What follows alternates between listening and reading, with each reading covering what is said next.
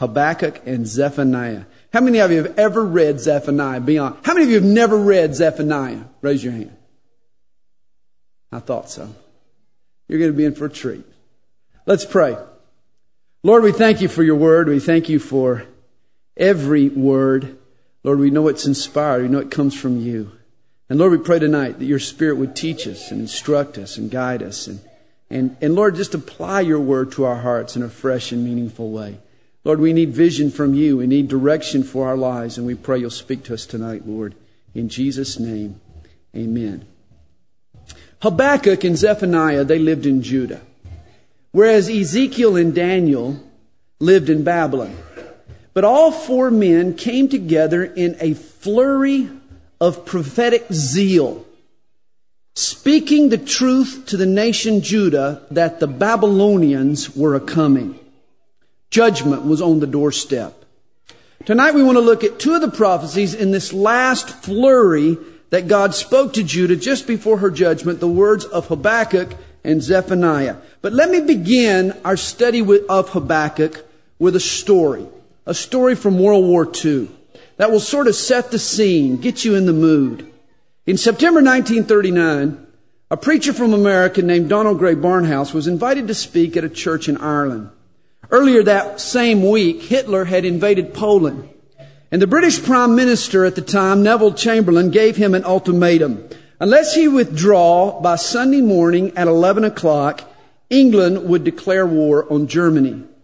Well, just as Barnhouse arose from his seat there on the platform, about to preach, he was handed a note. The note read, "No reply from Hitler. The Prime Minister has declared war." The pastor of the church leaned over and whispered to Barnhouse, "I hope you have a good sermon today. It may be the last that some of our men ever hear." Talk about preaching under pressure. Barnhouse uses his text that day, Matthew chapter 24, verse 6. "You shall hear of wars and rumors of wars. See that you be not troubled." And in his sermon, he went on to describe the horrors of war. And after each statement, he added the words, "Don't be troubled." Here's how it sounded. Millions of homes will be broken up. Don't be troubled. Children will be torn from their mothers. Don't be troubled. Husbands and brothers will perish on the battlefield. Don't be troubled. Innocent blood will flow like a river. Don't be troubled. Children will be left orphans. Mothers, women will be left widows. Don't be troubled. And on he went. Of course, as he spoke, the tension in the room mounted and built and built. Finally, Barnhouse looked to heaven and he shouted, "Don't be troubled. These words are either the words of a madman or of God. How can these words be spoken to men who have hearts that can weep? Unless Jesus is God, he has no right to tell us, don't be troubled." And then, of course, Barnhouse went on to explain that, yes, Jesus Christ is God. He is the God of history. Jesus is in charge of every circumstance. All of life flows through a channel cut by God in His Son, Jesus Christ. Though man's sin causes the horrors of war, God still controls the affairs of men. He uses even evil for our good and His glory. Jesus is God, and He does not go to sleep, even in horrible times like times of war. Such is the message of Habakkuk's prophecy. Even in the face of calamity and tragedy, God is still in control. And the just, those who know God, those who walk with God, shall live by faith. Here's an outline of the book of Habakkuk. In chapter 1, the prophet is wondering and wrestling. In chapter 2, the prophet is watching and waiting. In chapter 3, the prophet is worshiping and witnessing. In chapter 1, he begins in the valley. In chapter 2, he climbs into the tower. In chapter 3, he ascends up the mountain. In chapter 1, Habakkuk sighs. In chapter 2, Habakkuk seeks. In chapter 3, Habakkuk sings. In chapter 1, he starts in turmoil. In chapter 2, he learns to trust. And in chapter 3, he sings of triumph. The book of Habakkuk begins with a sob And it ends with a song. It's a book for anyone who has seen the evil in the world and asked God why. Habakkuk begins in chapter 1, verse 2. O Lord, how long shall I cry, and you will not hear? Even cry out to you violence, and you will not save. And then at the end of verse 4 he says, For the wicked surround the righteous, therefore perverse judgment proceeds. In verse 2, the Hebrew word translated cry means to roar or to scream. You see, Habakkuk is disturbed over the evil he's seen. He has seen a mighty army from the east, the Babylonians, roll into his land unhindered. They flex their muscle, and they have stripped good, hard-working families of their homes and fields and their means of making a living. They've plundered homes. These men have abused people. What if America were the weaker nation? And Mexico, the world superpower. And without provocation from the Americans, the Mexicans crossed the border, invaded our cities, helped themselves to our land and our cars and our houses and our streets and our businesses. Suddenly, we couldn't move without permission from the Mexican authorities. Our freedom would be gone. Our laws would be irrelevant. Might makes right would be the rule. Hey, if that happened, we too would be screaming for justice. We would be shouting, life isn't fair.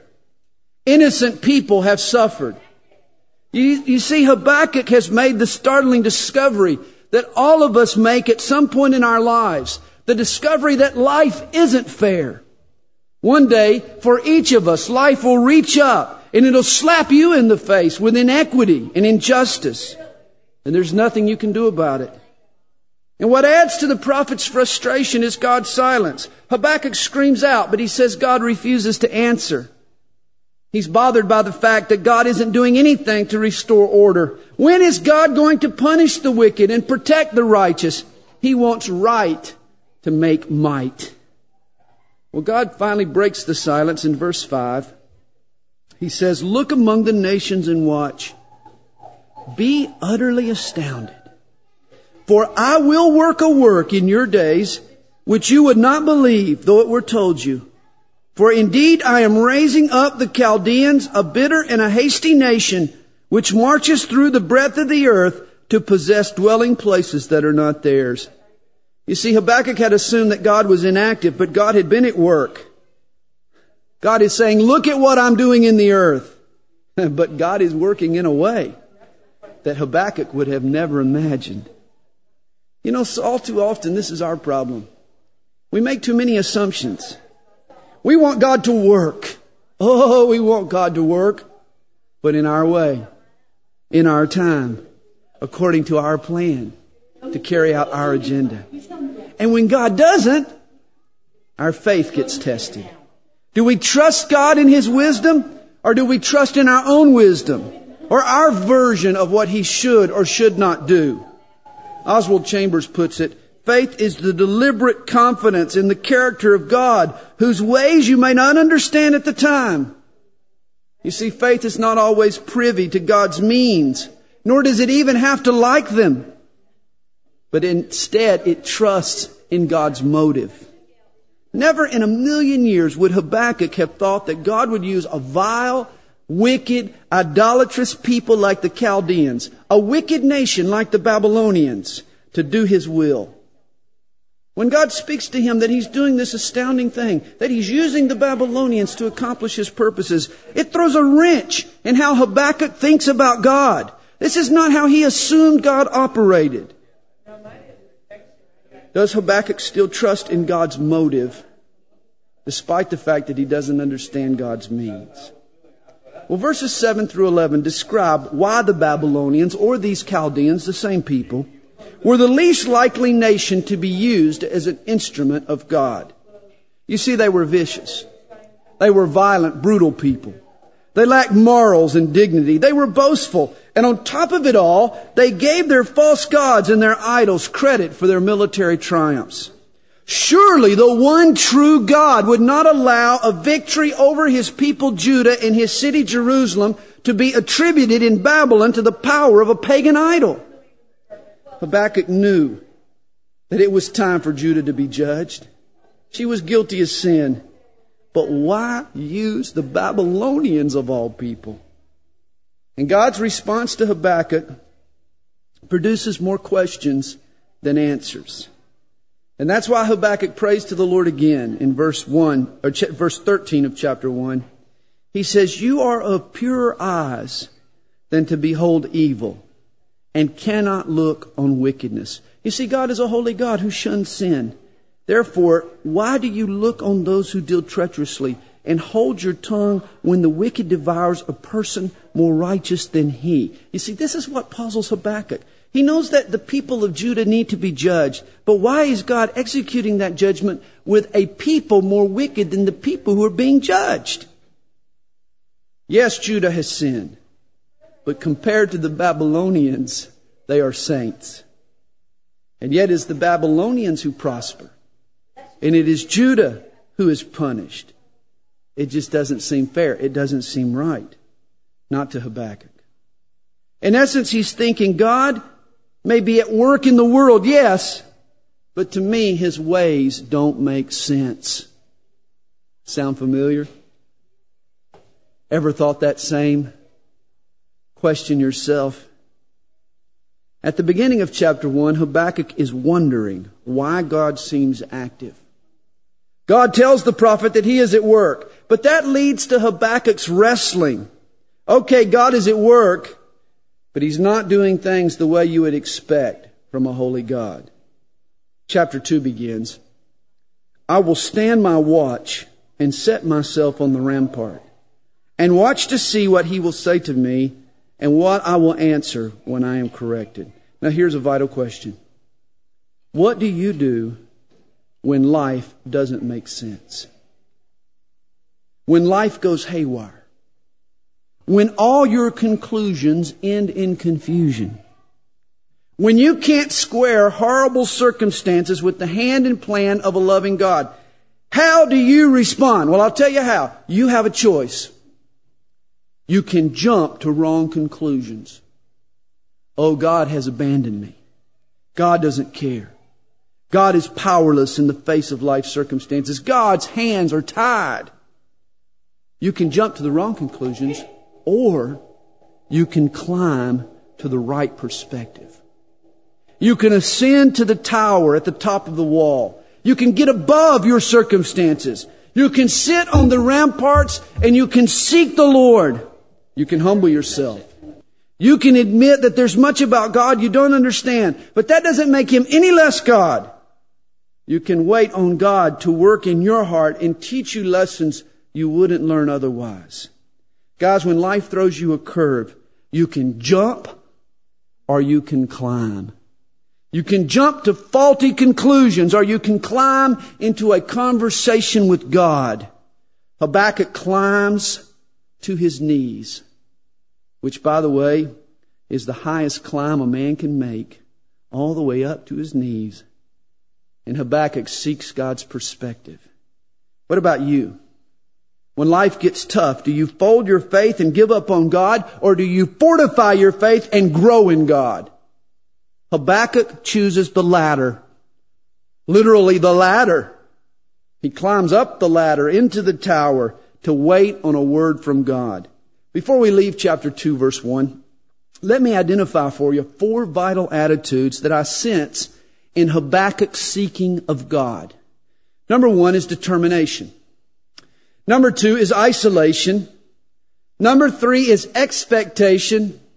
And number 4 is humiliation. Notice his determination.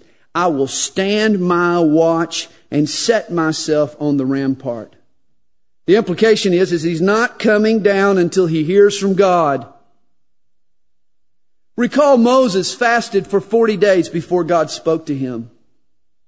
Remember, Daniel prayed for 3 weeks before the angel broke through and the victory was won. Guys, why is it we pray for 5 minutes and if we don't get an answer, we turn on the television? Or we call a friend? When it comes to seeking the Lord, we need some determination. It also involves, though, isolation. Notice Habakkuk climbs up to the tower, away from the hustle and the bustle in the streets.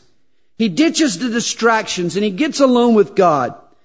As I said this morning, I have been on the ramparts of Jerusalem and I've walked the walls, and it is a place that promotes serenity and quiet. In the background you hear the noises, but up on the walls you're above it all. There's nothing between you and God.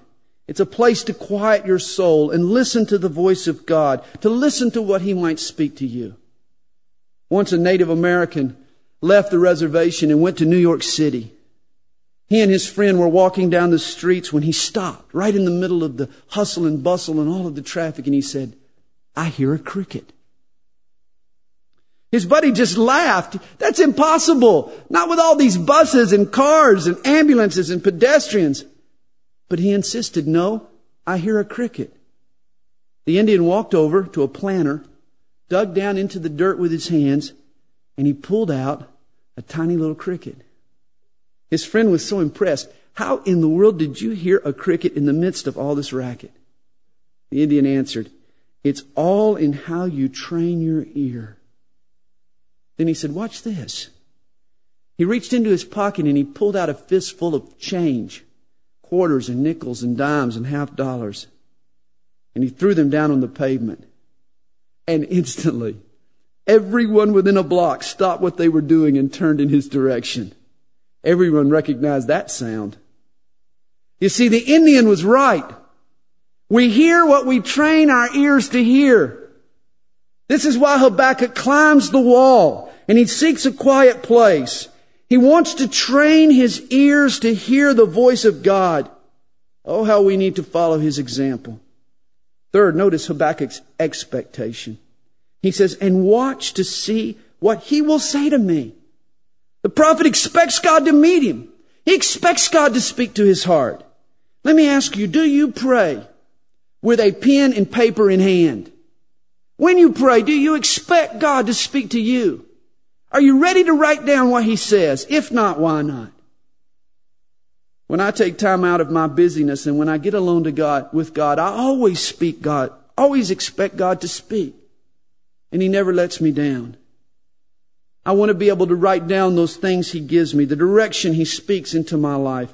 God speaks, remember, to expectant hearts. And fourth, pay attention here to Habakkuk's humiliation.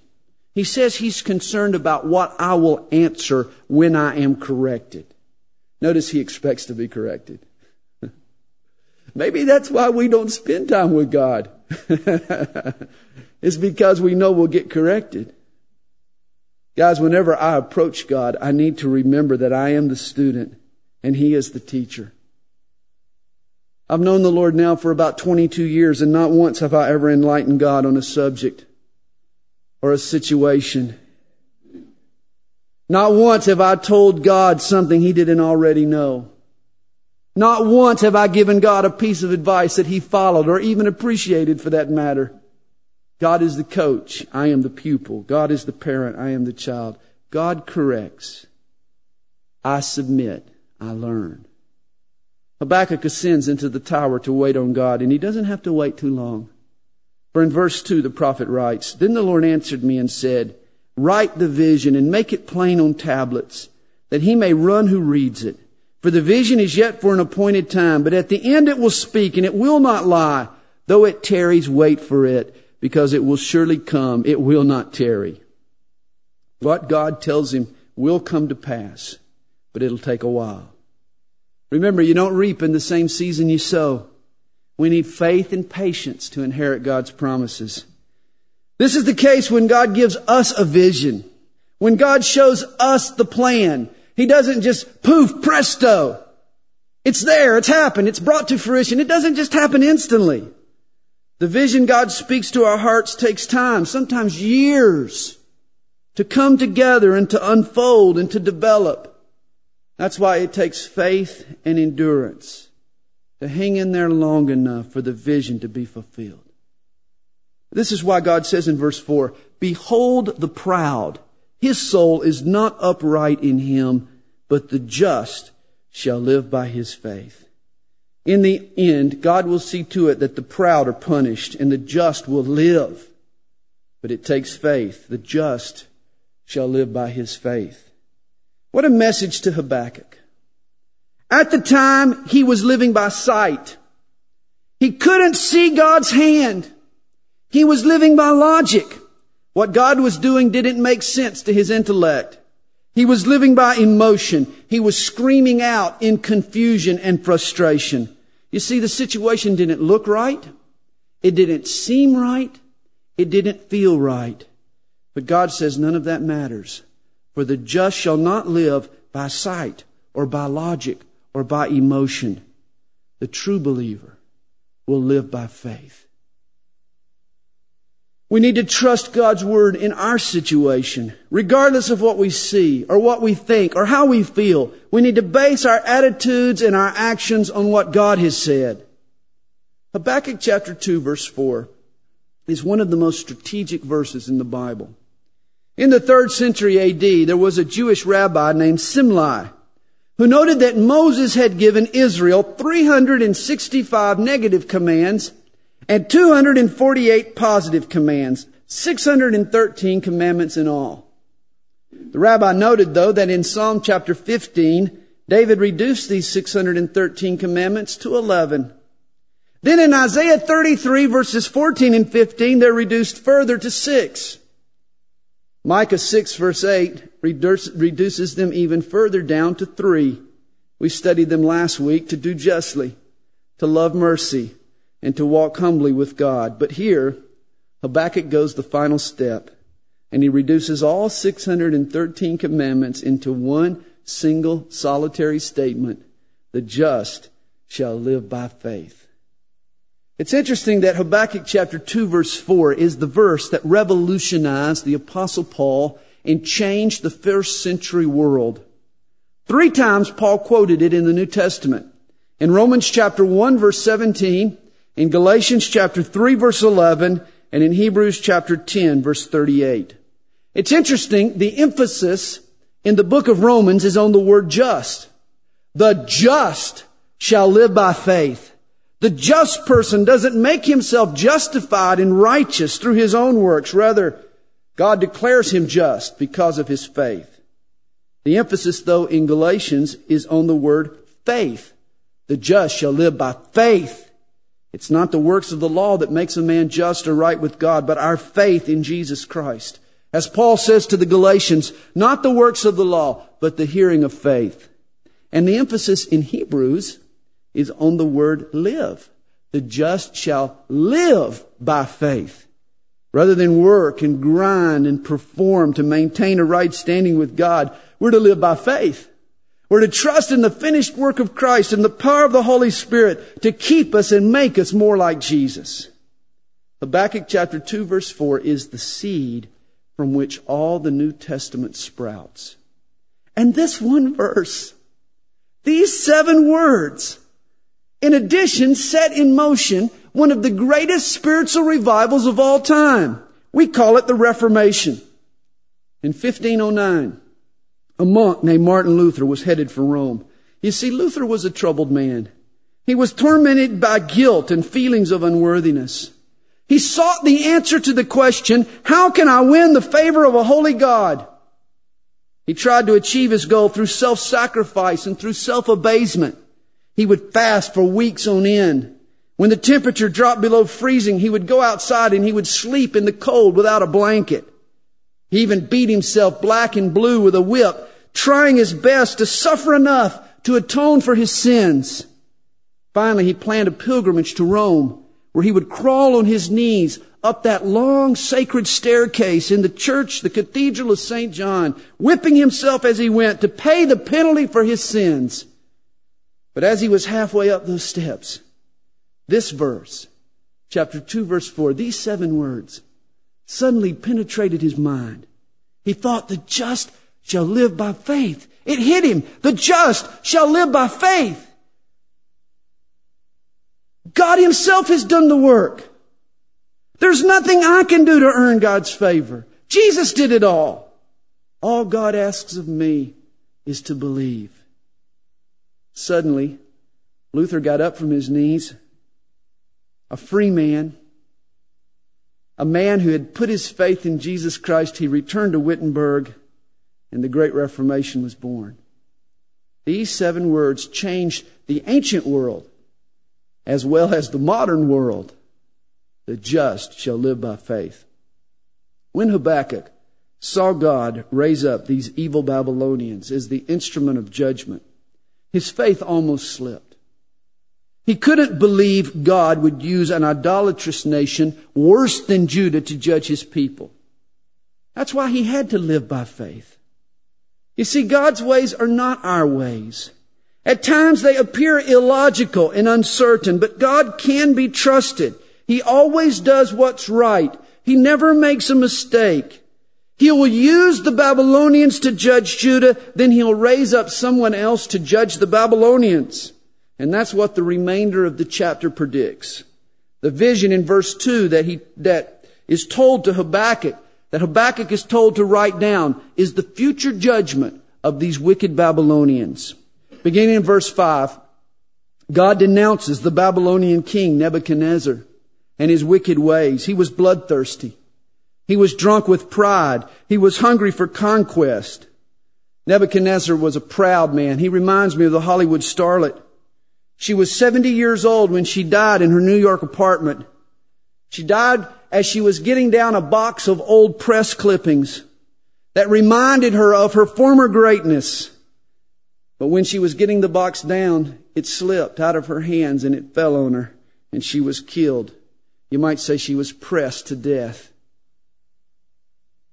Nebuchadnezzar will also die because of his pride, because of his arrogance, because he believed his own press clippings. 5 woes are pronounced against Nebuchadnezzar. In verse 6, he's condemned for his greed. In verse 9, for his gain. In verse 12, for his gore, his violence. His violence. In verse 15, his guile. In verse 19, his gullibility. The king gives credit to mute idols, nothing more than chunks of wood, for the victories he's achieved. God closes the series of curses on Nebuchadnezzar in verse 20. But the Lord is in his holy temple. Let all the earth keep silence before him. Nebuchadnezzar has chased after false gods while the one true God is reigning in his temple in Jerusalem. Chapter 3 closes with a prayer. Verse 1 states, a prayer of Habakkuk the prophet on Shigionoth. The meaning of the word Shigionoth is unclear. It also appears at the beginning of Psalm 7. It's a musical notation that means that chapter 3 is a psalm of Habakkuk. Remember, the prophet began with a sob, but now he ends with a song. Verse 2 is Habakkuk's confession of faith. O Lord, I have heard your speech and was afraid. O Lord, revive your work in the midst of the years. In the midst of the years, make it known. In wrath, remember mercy.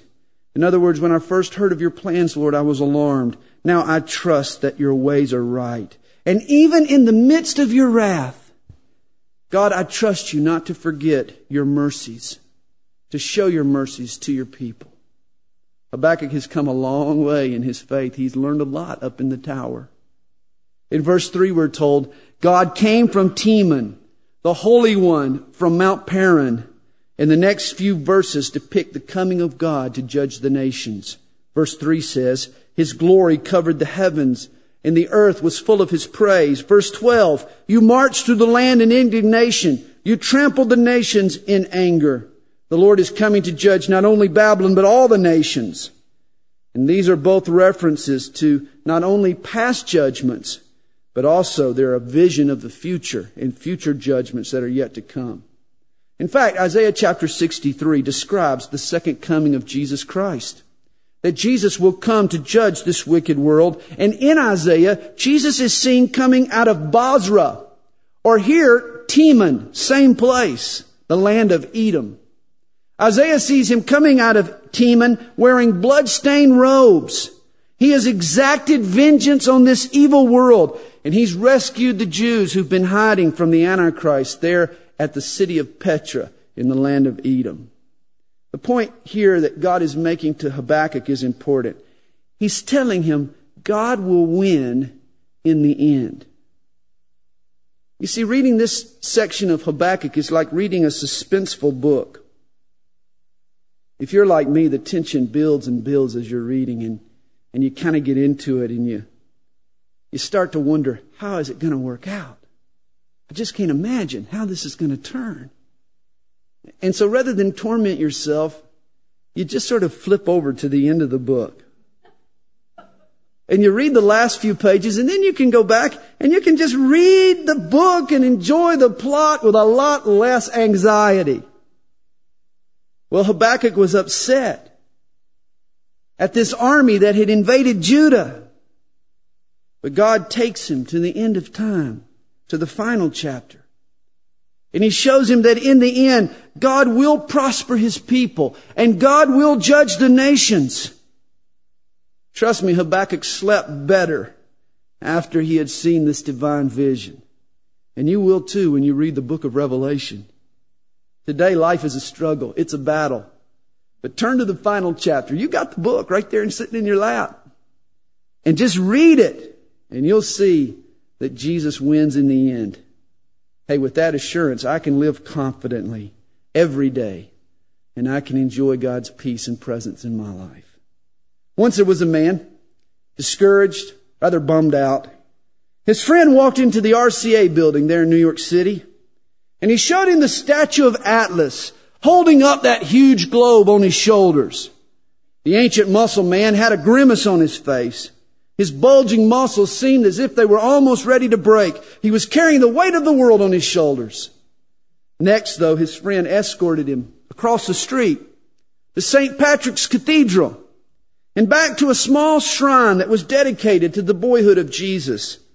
There was the statue of Jesus, perhaps 8, 9 years old, with his arms stretched out, and the whole world sitting there in his hand. You see, at first, Habakkuk was like Atlas, trying to carry the weight of the world on his shoulders. Perhaps that's you tonight. But in the end, Habakkuk had put his trust in Jesus Christ, who has everything under control. The same can be said for your life.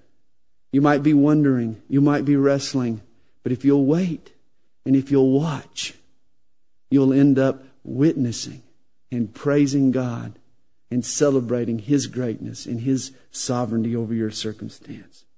The book closes on a crescendo. In verses 17 and 18, faith reaches its high point.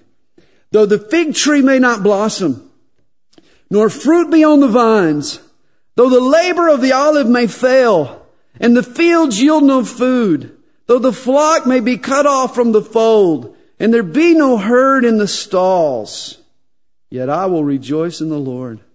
I will joy in the God of my salvation. In other words, I'll trust in God both in the good times and in the bad times. When the crops fail, when the stock market crashes, when I lose my job, when my teenager wrecks the family car, when I'm diagnosed with cancer, when a friend dies, even then, I will rejoice in the Lord. I will joy in the God of my salvation, for I have read the end of the vision, and I know that God will prevail. You see, the just shall live by faith. Verse 19 says, the Lord God is my strength. He will make my feet like deer's feet, and He will make me walk on my high hills. You see, a deer has that uncanny ability to walk on steep cliffs. He can walk across rocky, treacherous terrain and not fall. And likewise, Habakkuk has learned to stand. He's learned to hold on.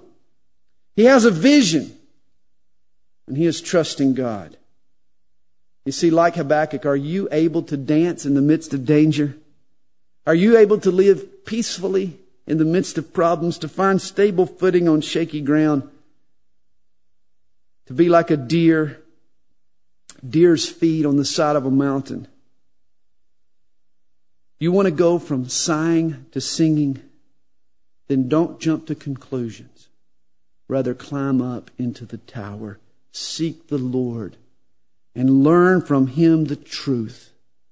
The just shall live by faith.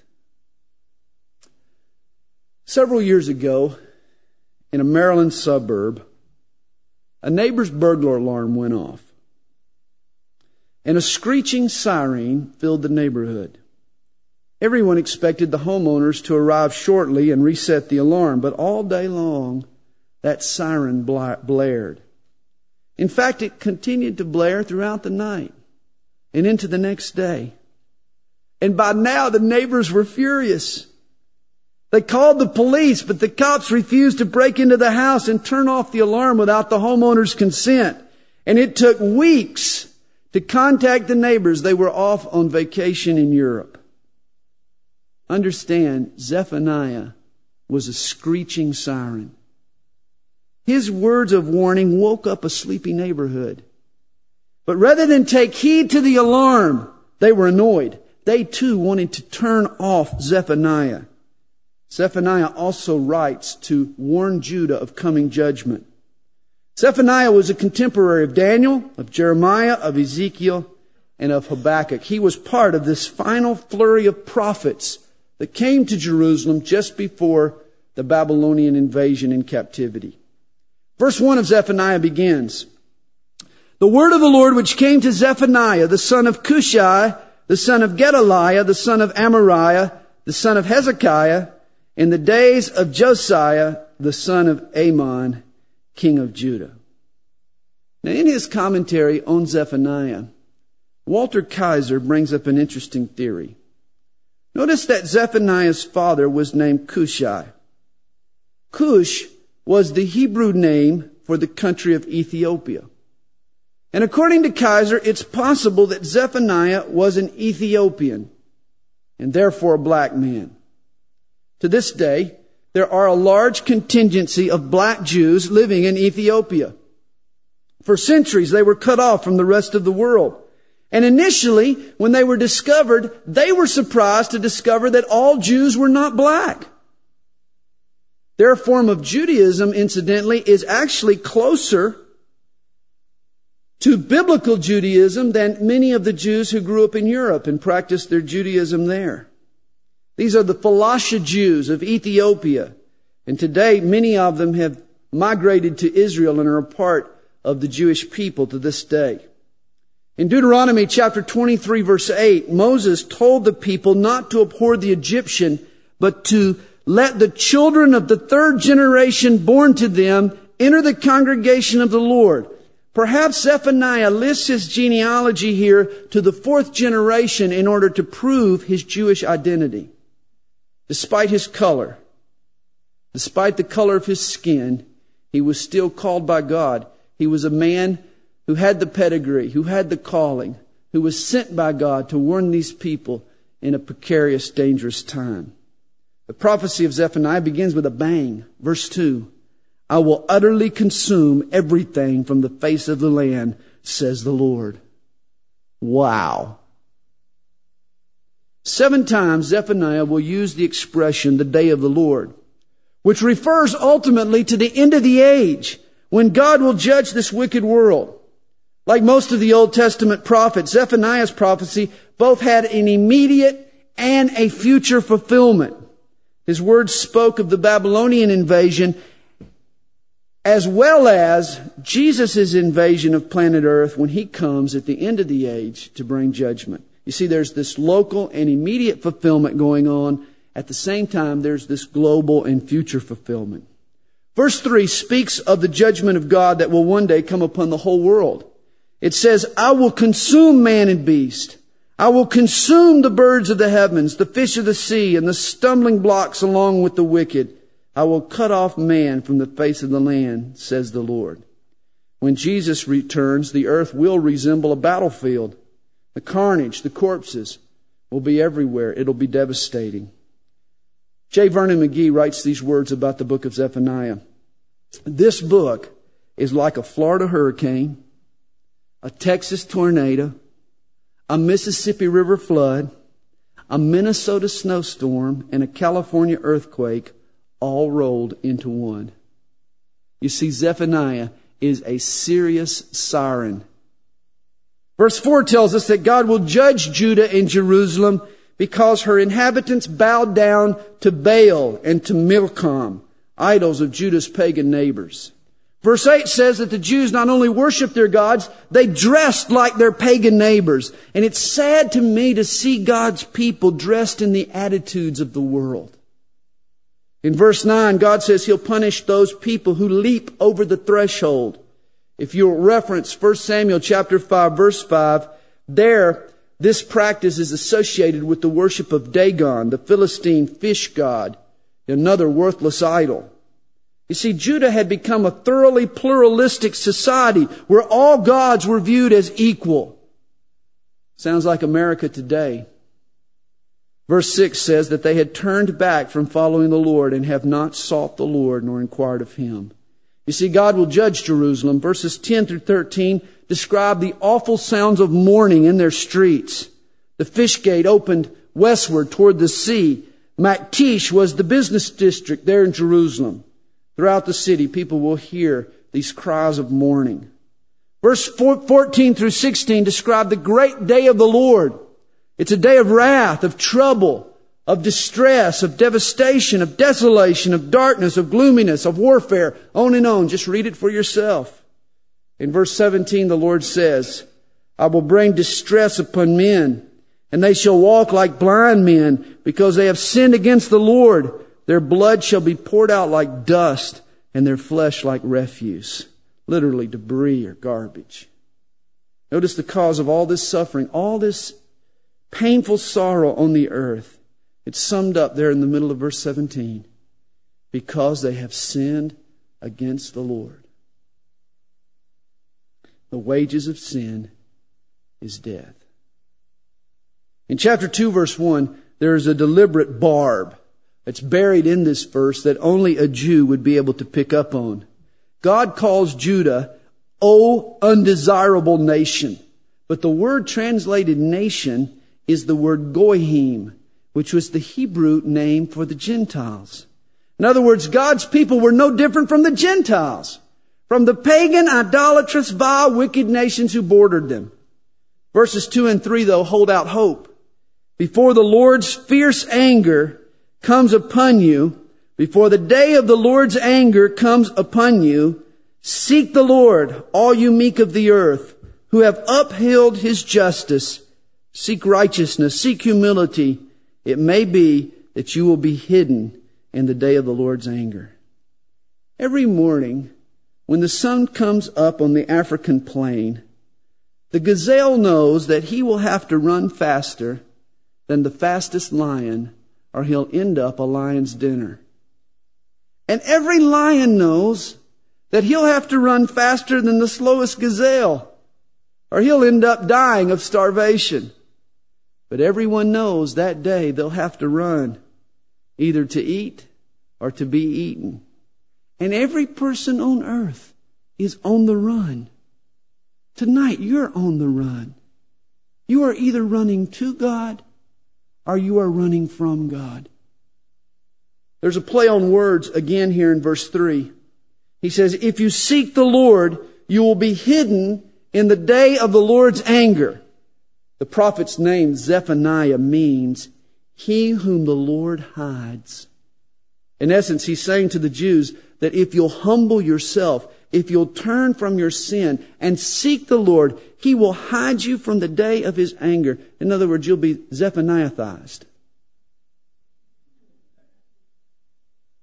From verse 5 through the end of chapter 2, the Lord pronounces judgment on Judah's surrounding neighbors, the Philistines, the Moabites, the Ammonites, the Ethiopians, the Assyrians.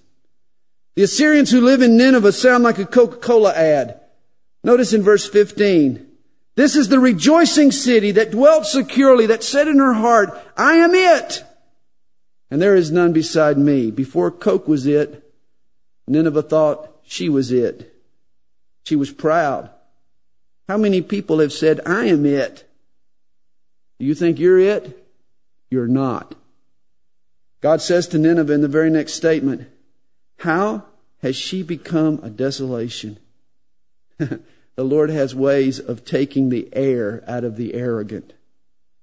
Chapter 3 consists of more woe on a rebellious and a polluted Jerusalem. In verse 1, she's called the oppressing city. In verse 2, she has not obeyed His voice. She has not received correction. She has not trusted in the Lord. She has not drawn near to her God. That's some pretty strong indictments. Verses 2 and 3 have a word against the princes and priests and prophets of Judah. Seems the only righteous person in the city of Jerusalem is the Lord Himself. Verse 5 says of God, then of her citizens, He never fails, but the unjust knows no shame. Verse 8 predicts God's plan to judge the nations at the end of the age. My determination is to gather the nations to my assembly of kingdoms, to pour on them my indignation, all my fierce anger, all the earth shall be devoured with the fire of my jealousy. This is Zephaniah's description of the battle of Armageddon. Verse 9 makes another interesting prediction. For then I will restore to the peoples a pure language, that they all may call on the name of the Lord to serve Him with one accord. You remember at the Tower of Babel, God confused the languages to drive men apart, to break up their rebellion. But in the kingdom age, He'll reinstitute one global language, a universal language that will unite us and enable us to worship God in a single voice. And what will that one language be? That global tongue? Well, of course, it'll be English, and everyone all over the world will speak with a southern accent. Just kidding. No, some scholars see here a promise to restore the ancient Hebrew language and to make it the global language of all mankind. The restoration of the Hebrew language in Israel today is nothing less than a modern miracle. Prior to this century, Hebrew had not been spoken since the 6th century BC, when the Jews were carried off to Babylon. When they returned, the Jews spoke Aramaic, the language that they had picked up in Babylon. Only the religious leaders knew Hebrew, and soon it became a dead language. Hebrew wasn't spoken again as a common everyday language until the 20th century.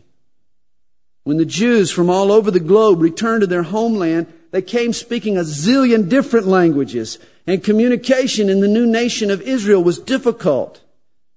A Jerusalem journalist knew a man by the name of Eliezer ben Yehuda.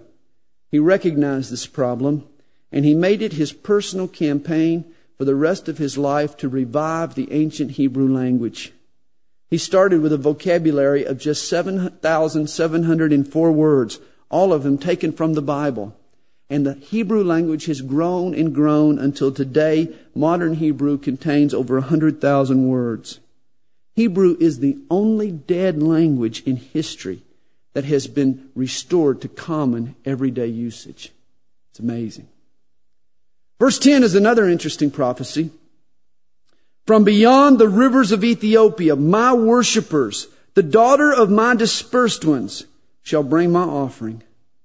In the late 1970s and 1980s, the Israeli military launched a campaign called Operation Moses, where they airlifted the Falasha Jews out of war-torn Ethiopia and relocated them to Israel.